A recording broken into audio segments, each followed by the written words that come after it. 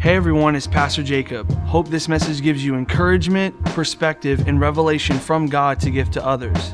Also, don't forget to follow us on our Instagram page, Fusion Student Media, and also follow me on Instagram at Jacob_Malasa_. We hope you enjoyed the message. So I had this thing on my heart while we were worshiping. Last week I had a word from last week, but one of the things that the Lord told me that was speaking through the worship song that I need you to hear tonight is that when he says that the battle belongs to the Lord, that means that the battle was never yours to begin with. And that means that you're trying to fight a battle that you're never going to win because you can't either control it or anticipate it or see it actually go through. So I want to let you know tonight that the battle is not yours to fight. If it's been stressful this week, like she said, some of us have been tired. I want you to know tonight that the battle belongs to God. And when you give it to God, then there's a peace that comes over you when you release it to Him. So I want to give you that encouragement of what she said about the battle belonging to God. If you give it to Him, then there's peace and a blessing that comes with it. But if you're trying to fight the battle, you'll just get exhausted. So just remember to give the battle to the Lord this week.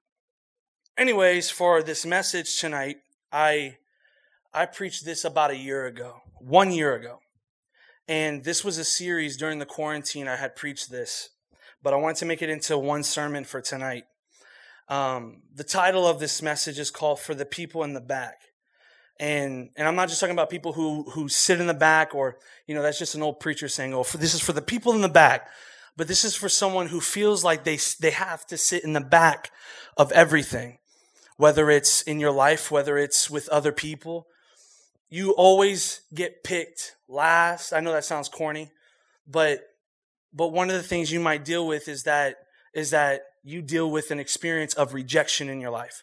And so this message, I want to debunk that lie of rejection over your life through this message for the people in the back. We all experience a pain of rejection. It's often caused to respond with insecurity and fear. What's worse is that many of us don't know how to identify or overcome the effects of rejection. In this message, I want to show you how you can overcome rejection, which is the first part, insecurity and fear, and also hurts, so that you can learn how to be secure in your relationship with Jesus. I have 4 things. The first one is for the people who feel rejected. For the people who feel rejected in here, I want you to know this. Jesus was rejected so that you can be accepted. Jesus was rejected so that you can be accepted. I have an irrational fear. It's a weird fear. I thought about it for a while because I thought no, it's just nobody has a weird irrational fear. But one of my fears is, and it could be it sounds depressing, but I have a fear of like dying alone. Have you ever had that like fear of like feeling like you're going to die by yourself? I know people that love me. I know people that are probably going to be there at my grave. I have people that pour out to me, all this stuff. But it's just that fear, that weird fear of dying by myself. It's a weird irrational fear that I know will never happen, but I experience it in some way, and I don't know why. While we might have many weird fears and other things are silly, we have a common fear that we're unaware of, and that's called rejection. That's a fear we all have. Either you've experienced rejection and now it's caused fear, or you're just afraid of experiencing what your other friends call rejection. Here's the down benefits, like the non-benefits of rejection. Rejection temporarily lowers your IQ. And what that means by this is that it doesn't just mean that you become more dumb when you're rejected, but one of the things rejection does is that the reason why it lowers your IQ is because once you get rejected by something that you thought would be for you, then you feel like what you say might not matter. So if you say it, you might sound stupid. That's why it lowers the IQ. Another thing that rejection does is that it creates surges of anger and aggression. It causes you to have this like lash out. Because if you expect rejection, then you're going to be like, okay, if they're going to actually do it, why not get it over with? So you come out with lashing out in anger and aggression because of rejection. So when you get rejected, you experience anger and aggression when it happens. Rejection also doesn't make it unstable, but it destabilizes our need to belong. That means that your need to belong to somewhere gets destroyed, obliterated. And that's what rejection does when you experience it. But I want to tell you this, because some of us have experienced rejection and all that stuff, and a lot of us have. But do you feel paralyzed by rejection to the point where you can't have real friendships or have real relationships because you're so afraid of someone walking away, or you're so afraid of someone backstabbing you, and rejection has a hold on you and you can't seem to get out of it and you can't overcome it? I want to show you how Jesus overcame rejection. In Hebrews 12, verse 3, it says, "Consider him who endured such opposition from sinners, so that you will not grow weary and lose heart." What he's saying in this is that Jesus suffered extreme hostility and rejection from people. But Scripture shows us that he endured it. The thing that encourages me is that Jesus was rejected on the cross and on Calvary so that I can be accepted into the kingdom of God. That's the reason why I hope, even though I get rejected. Because in your life, you will. There's a lot of us in here that can have a testimony of how many people that have rejected us. But one of the things I want to encourage you with tonight, even though man rejects you, if you understand that God accepts you, then you will live more at peace and you will not care about human opinion or human assumption. You will be more sufficient in your walk with God if you stop believing in man's rejection. Because you're going to get rejected all the time in this walk. You always will. There will be people that will make fun of you, laugh at you, talk behind your back because of how you live and who you live for. That's why rejection is such a big deal. But one of the things you have to know is that if Christ had to face opposition, what makes you think you can't? What makes you think that you won't go through opposition like he did? Jesus' ministry grew, but at the same time, it grew, but also opposition came behind it, and rejection came behind it. Did you know that the same people that rejected Christ on the cross was the same people that he preached to and poured out his Spirit to? Same people he loved and cared about rejected him. That's tough. I couldn't do that. If I'm being honest, from my perspective, it's hard to love on someone that has stabbed me in the back and rejected me. But Jesus showed it as he knew the purpose. He knew the purpose of why he had to be rejected. Because he had to die on the cross. That's the reason. But for you, what is the reason why you're rejected?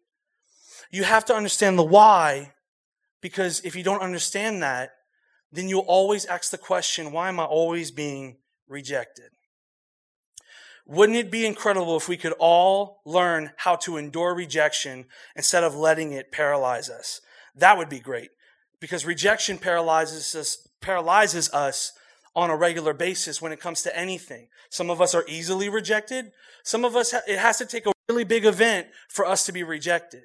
But all in all, rejection is rejection, no matter what it looks like. But it's the first step that causes dysfunction, is rejection. But I want to read this prophecy to you. In Isaiah 53, 3-5, it says, "He was despised and rejected by mankind." There's the word, rejected by mankind. "And a man of suffering and familiar with pain. Like one from whom people hid their faces, he was despised. And we held him in low esteem. Surely he took up our pain and bore our suffering. Yet we considered him punished by God, stricken by him, and afflicted. But he was pierced for our transgressions. He was crushed for our iniquities. And the punishment that brought us peace was on him. And by his wounds we are healed." So to make it easy for you, Jesus was more rejected than you were. I'm not downplaying your rejection. You've dealt with a lot. But what I want to show you tonight is that Jesus wants you to know that he understands what you're going through when you're going through rejection, because he went through it. He went through the same issues you go through. Rejection, it happened at the cross. Fear, it happened at the cross. Getting backstabbed by people, even though he loved and cared about them, yeah, that was at the cross too. Anything Jesus went through, he understands what you're going through. He was murdered because of the rejection of others. And maybe you feel powerless. And maybe you've heard some phrases in your mind. I'm going to list them. I'm a loser. There's something wrong with me. That's a big one. Something's wrong with me. That's a big phrase we all use. You've told yourself that. Like, what's wrong with me? Why would I say that? Why would I do that? Like, what's wrong with me? And we give into those lies because of rejection. They rejected me because something's wrong with me. Oh, they rejected me. If they rejected me, that must mean God rejects me. And we believe and we feed these lies that the enemy tells us. But I want to tell you what set me free from the thought of rejection. It was showing me that if the Lord accepted me, there was a greater freedom than people trying to accept me. I know there's a lot of people that won't accept me. There will be decisions that I know people won't like. I know there's going to be things that I'm going to have to do that people won't go with. But the point is that if I live by their acceptance, and I've heard this phrase before from a rapper, if I live by someone's acceptance, I'm going to die from their rejection. If I live being accepted by someone, then once they reject me, I'm done. I'm done with. So you live in rejection because you try to have this acceptance from other people. But what I want you to know is that if you learn that you're accepted by God, then rejection can't hurt you no more. You will always be rejected, but it's what you do with the rejection that counts. It's always what you do with it that counts. Rejection can make you feel alone, isolated, and defeated. But Jesus experienced the same rejection and can offer you the opposite of it, which is the acceptance. That's why he died for you. That's why he shed his blood for you, so that you can experience a freedom of acceptance from him. People can walk away. People can say anything they want about you. But if you get accepted by God, nothing else will matter. Now, trust me, there are some people that you don't want to live in rejection all your life because relationships won't go well. But if you learn that you might get rejected, that is okay. Because if I'm accepted by Christ, nothing else matters. So live to the fact that Jesus was rejected for you so that God could accept you in his kingdom. The second thing, for the people who are insecure, this is the people who lack safety. Jesus is the anchor for your soul. He is. But the definition of insecurity is, in a simple definition, a lack of safety. When we are not confident or secure as a response from pain. And I'm not talking about, now here's the deal. Insecurity can come from any place. You could have anything stripped, because insecurity can also mean a stripped of innocence. That's what insecurity can be. But one of the things is that even though you were stripped of security, now the question is that where do you put your security in? That's the question. Where do you put your security in? We all respond with insecurity when our security has been shaken, whether it's relationships, friendships, family. It could be anything, and you feel like your safety is stripped. But one of the things I want you to know in Philippians 4:19, it says, "And my God will meet all your needs according to the riches of his glory in Christ Jesus." You can probably list a lot of things that you go to make yourself feel secure. You go to a lot of stuff. I go to a lot of stuff. Music was an escape for me as a teenager. Video games were an escape for me as a teenager. I still listen to music and play games now. But the thing is that it's different. Because are you trying to find security in that list and it's not really satisfying you fully? If you've ever been to a carnival, I talked about this with a couple of my friends. They're called hawkers or something like that. And they advertise certain products for you to buy. And they're like, oh, this works or that works. That will get you this or this will get you that. And they make it sound good and they make you purchase it. But the issue is that once you purchase it and it doesn't work, they don't refund. You keep it and then you walk away and you're done. So it's like you see this gratification of like, I want to purchase this, I want to buy this, but at the same time, it doesn't fulfill anything. That's what a lack of putting your security in something that's not God is when you're seeking, like, this will make me feel better. This will show me satisfaction. This will bring me this and that. But the issue is that it will crawl underneath and it will fall you through. It does not stabilize you. When it comes to that, it doesn't stabilize you because it's not God.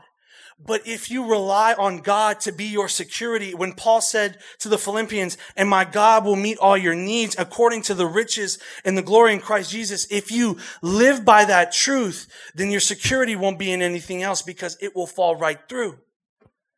Guess what? I know guys who play video games to pass out depression. Guess what? They depress the next day because it's not God. It's not God fulfilling the need. It's something else that God never really created. And it's not sin. It's nothing of that. It's nothing bad, but it's not God. It's nothing messed up, but it's not God. It's nothing sinful, but it is not God. And that's why it doesn't fulfill you. That's why you still feel empty afterwards. Some people say, drugs are bad and all this stuff, but sometimes this can be worse. It can be worse for you because you don't seek the other stuff. You go to the stuff that's actually stopping you from pushing forward. It's like medication that you take and it just stops it. It doesn't help it get better. It just stops it. It's the same thing with the stuff that we try to find our security in. But God offers Jehovah Jireh shows me that Jehovah Jireh is the security. That means he supplies all my needs in Christ Jesus. And that's why you got to understand that Jesus supplies all of that. And he supplies the foundation. He's the anchor for your soul. We begin to live and act insecurely because the thing that is keeping us safe falls through. So I want to encourage you, what do you have your security in? And is it stabilizing you? Is it lifting you up? Or is it just staying there and then it falls through and it doesn't really satisfy like you think it does? I'm not going as deep as you think it is. I'm going very surface level. It could be anything you go to. But if it's not God, it will never satisfy the way it's supposed to. If it's not God, you'll come out dry. Jesus is the anchor for your soul. The third thing, for the people who feel afraid, fearful, you can trust Jesus. You can trust Jesus. And this is a hard one because trust, I've learned, I used to blind trust a lot of the times. I would just trust anybody. Be like, oh, you seem funny, I'm going to trust you. Or you seem cool, I'm going to trust you. And I just blindly trust. And then rejection comes into my life. And now I'm not trusting anybody. And I think fear makes that happen because of the experience of rejection. But I want to show you, I want to talk about phobias. I talked about that in the beginning, but I want to talk about some phobias that I searched up. And I did this a while back, so it's kind of cool that I'm coming back to it. So here's some that were most Google searched. So somniphobia is the fear of falling asleep. Okidophobia means the fear of houses, being in a house, or home surroundings. And then oblutophobia means the persistent, abnormal, and unwarranted fear of bathing, washing, or cleaning. So if you see someone that smells funny, just know they have a phobia. That's why they don't clean themselves. But they just don't clean themselves because there's a phobia. And then I want to show you the ones that I searched up that I thought were hilarious. So syngenphobia, whatever. This is the fear of relatives. Have you ever been afraid to go to a Christmas gathering or a Thanksgiving gathering? You don't know what your relatives are going to do. That's the fear of relatives. That's literally what it is. I don't have it, but I get intimidated. So the lipophobia, the fear of becoming fat. That's legit a phobia. So to undo that fear is just I guess eat healthy. Zemophobia means the fear of the great mole rat. So if you've ever seen a mole rat or the great mole rat, Google it up. If you have a fear of rats in general, I don't recommend you searching this up. But the fear of the great mole rat is one of them. So those were the three that I found kind of funny. But here's some serious ones. So hemophobia, which is the fear of blood. I used to donate I used to donate plasma, which is the plasma that's in your blood cells. And I used to do it because I could actually, it's something in downtown that I could actually raise money. There you go, mole rat. I wanted pictures so bad up here, but I forgot to put them in through the screen. But a fear of blood. And then autophobia, which I talked about in the beginning, is the fear of being alone. We all struggle with fear at some point in our lives, maybe not to the phobia level, but we have some type of small phobia in our life, especially when it comes to the rejection in our lives. I want to show this to you. Maybe your fear seems different or it seems smaller, like fearing rejection or insecurity. It doesn't feel as big. But we always try to dumb down our fears because they don't seem as important, or maybe this point you feel like it doesn't apply to you. But I want you to know that the fear will be so frustrating that you will hate yourself instead of loving yourself and loving others and God. That's what fear does. Especially when it comes to overthinking. I dislike overthinking. I'm a man of God. I don't say hate, but I dislike overthinking because one of the things that I don't like about it is that what it does is that it can be a lie. It could be a lie that comes through your thoughts. But if you believe it well enough, it'll legitimately become the truth. Did you know that? Every time I've overthought something that was actually a lie about myself or about someone else, I've started to believe it. Or like, here's a big overthinking question. What if? That's a big overthinking question. What if? If you ask, what if they walk away? What if God doesn't answer my prayers? What if? But I want to encourage you that what if kind of goes both ways. And the reason why I say that is because when Peter was about to walk on the water and Jesus was telling him to come, he could have thought of like, okay, what if I drown? What if I fall into the water and just sink down and all this stuff? And he did it in a way, but the other thought you could have, because he doubted it and he asked the what if, he fell into the water and he was paying too much attention to the winds and the waves. But if you instead of asking what if, ask the question like, oh, what if we drown? Ask yourself, what if I don't? What if God doesn't answer my prayer? What if he does? The overthinking thought can start as a lie until you start believing it, and then it becomes the truth, and then you live in that truth. There have been lies about me, about what I've told myself and what I've thought other people have thought of me, and it became the truth to me because I believed it for so long. But once I started to unravel the truth and it was actually lies, it started to come forward like through my eyes, like I could see the lie of it. Because you can't see it because you've believed it so much. You've believed the lies that have been told about you, or you've told about yourself, that it continued to where it became the truth. It became the truth. So the thing you have to realize is that overthinking is caused from fear to where it becomes the truth. But I want to show you something about fear. 2 Timothy 1:7. For God has not given us a spirit of fear, but of power, love, and sound mind. Another translation I put up there was power, love, and self-discipline. Your fear must be discipline.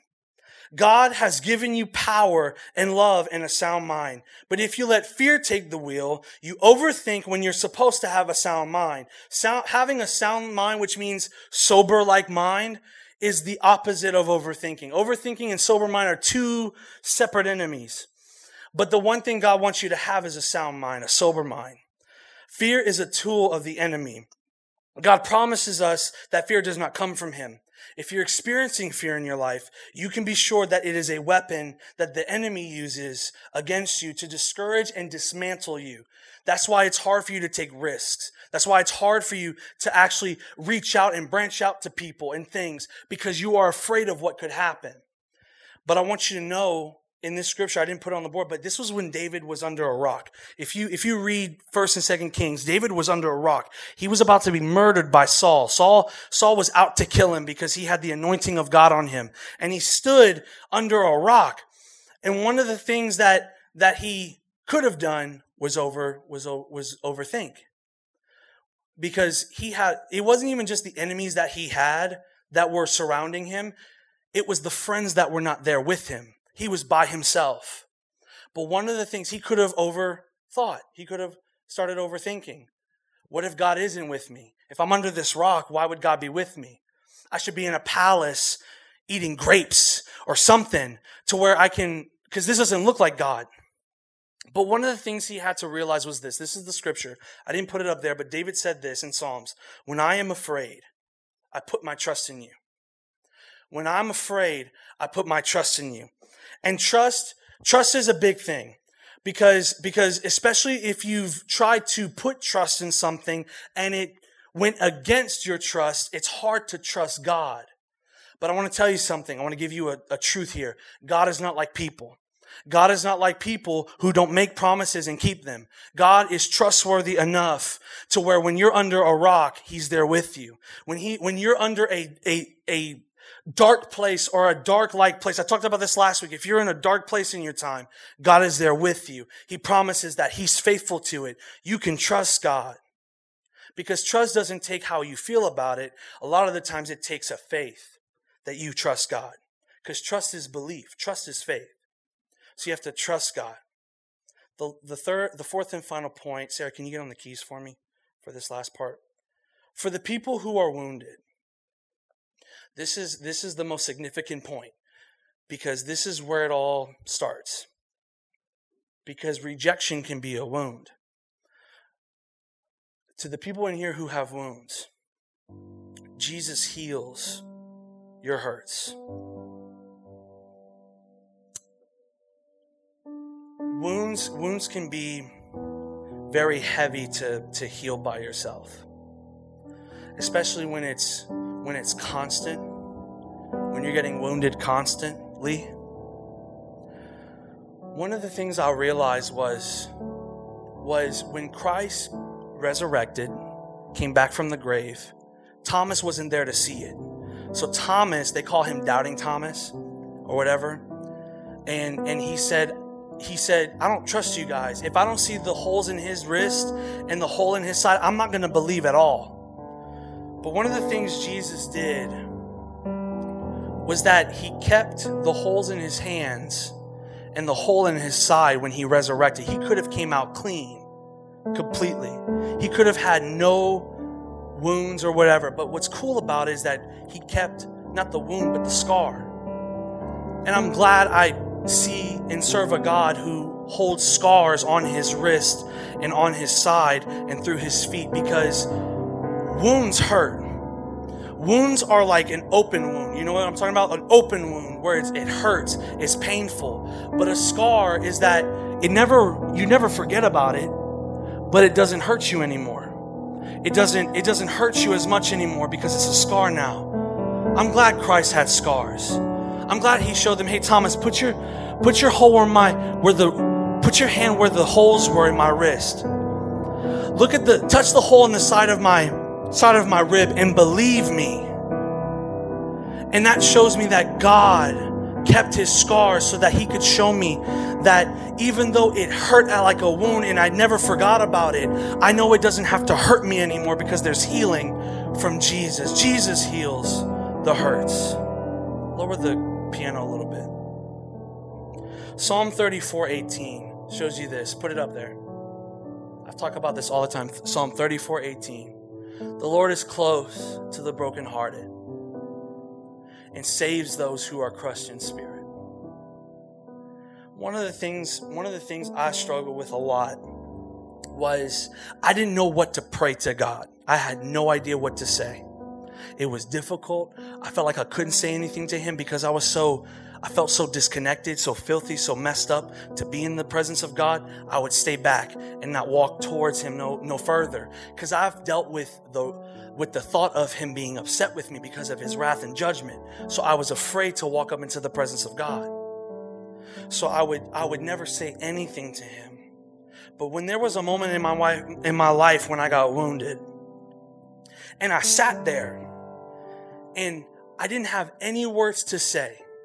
All I said was Lord, and I couldn't say anything else afterwards.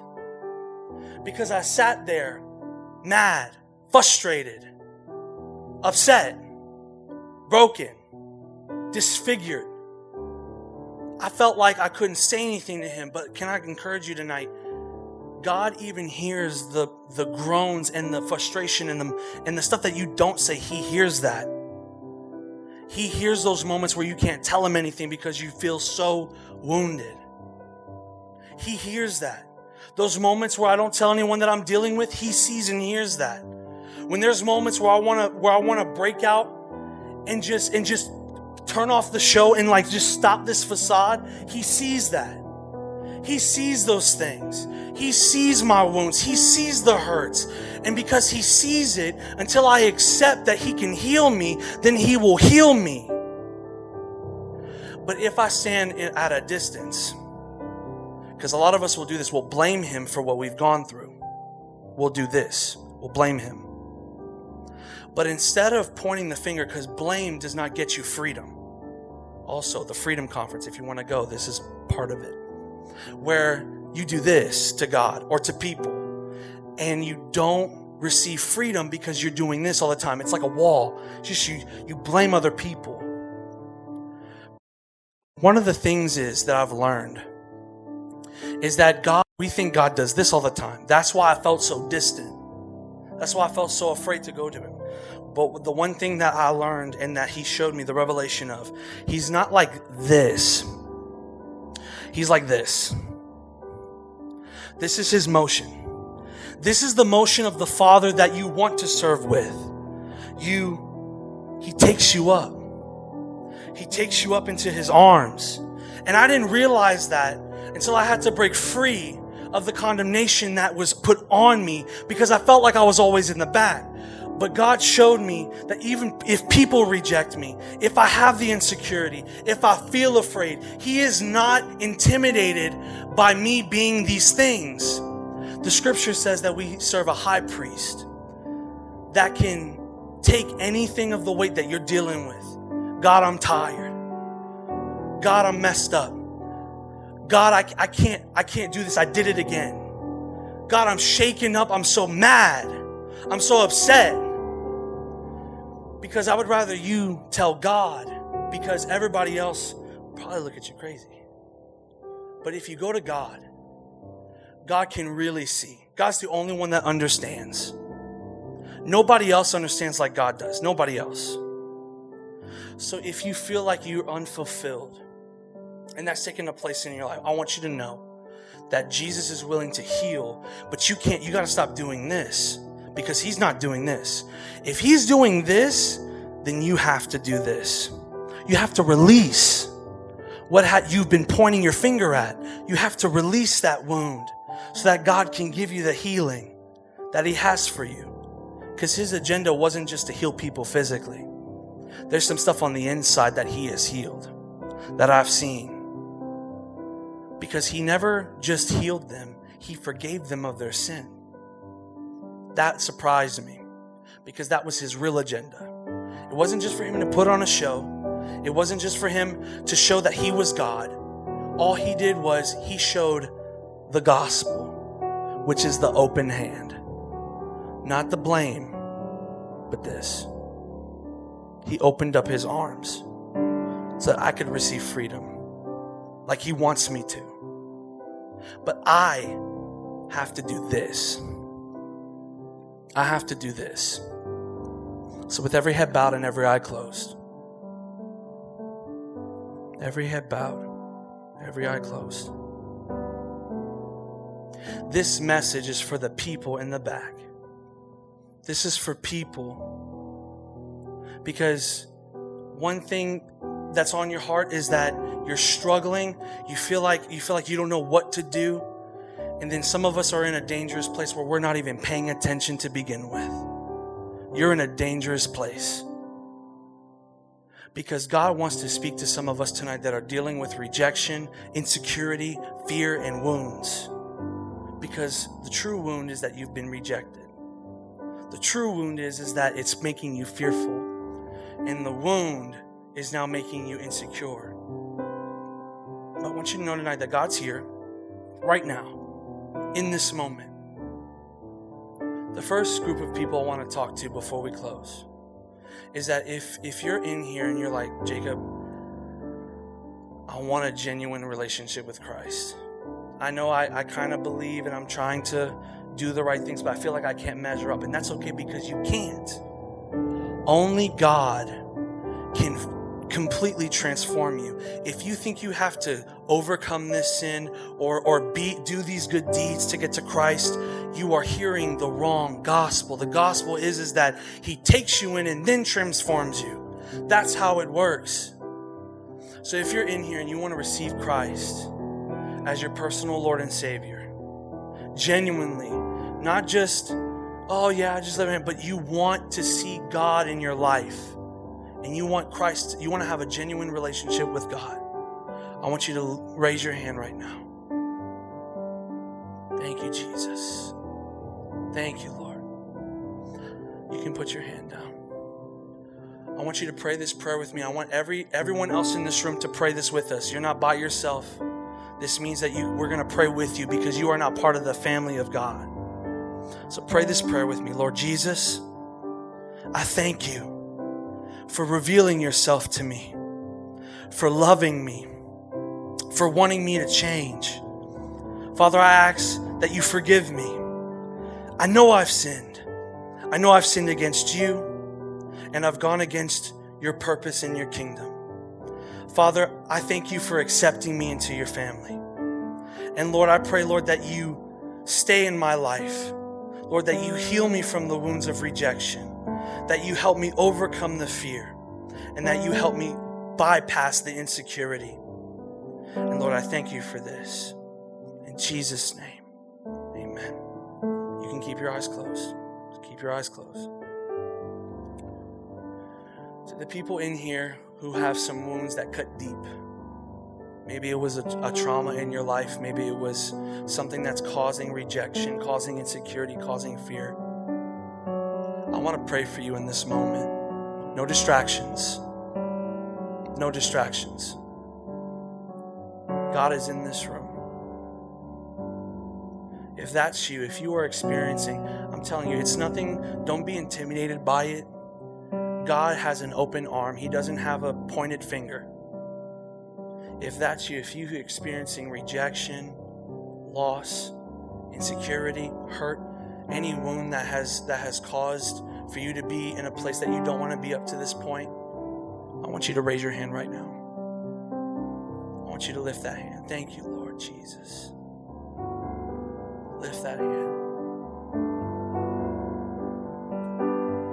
Thank you, God. Father, I pray for the hands that are lifted. Lord, that they want to receive your healing, that they want to be restored by your touch. Father, that they have been through some jacked up stuff in their life, whether it seems small or big, not that important or significant, Father, it's significant to you. So, Father, we ask, Lord, that you heal their hurts, that you help them overcome rejection, Lord, that they know that they're accepted by you and you alone. We pray that they know that you are the security that they need. Lord, that you supply the refreshment of your spirit. And Father, we pray, Lord, that they don't fear no longer, for Lord, they can trust in you. Lord, even though they might not know the way, they might not know the plan, they might not know the way you do stuff, but Lord, let them learn how to trust. Let them learn how to trust you, not by a feeling, but by faith. And Lord, that they are restored, that they don't have to feel like they're the people in the back anymore, Lord. That you tell them you are the people in the front with me, seated on the right hand, seated by me in heaven. You are not the ones that sit in the back rows. You are the people that sit with the Father. Lord, we thank you for your healing, and I pray a blessing over every single student and every single leader and every single parent and every single person in this room and anywhere, Lord. I pray, Lord, that you bless them as they go out and live for you. It's in Jesus' name we pray. Amen.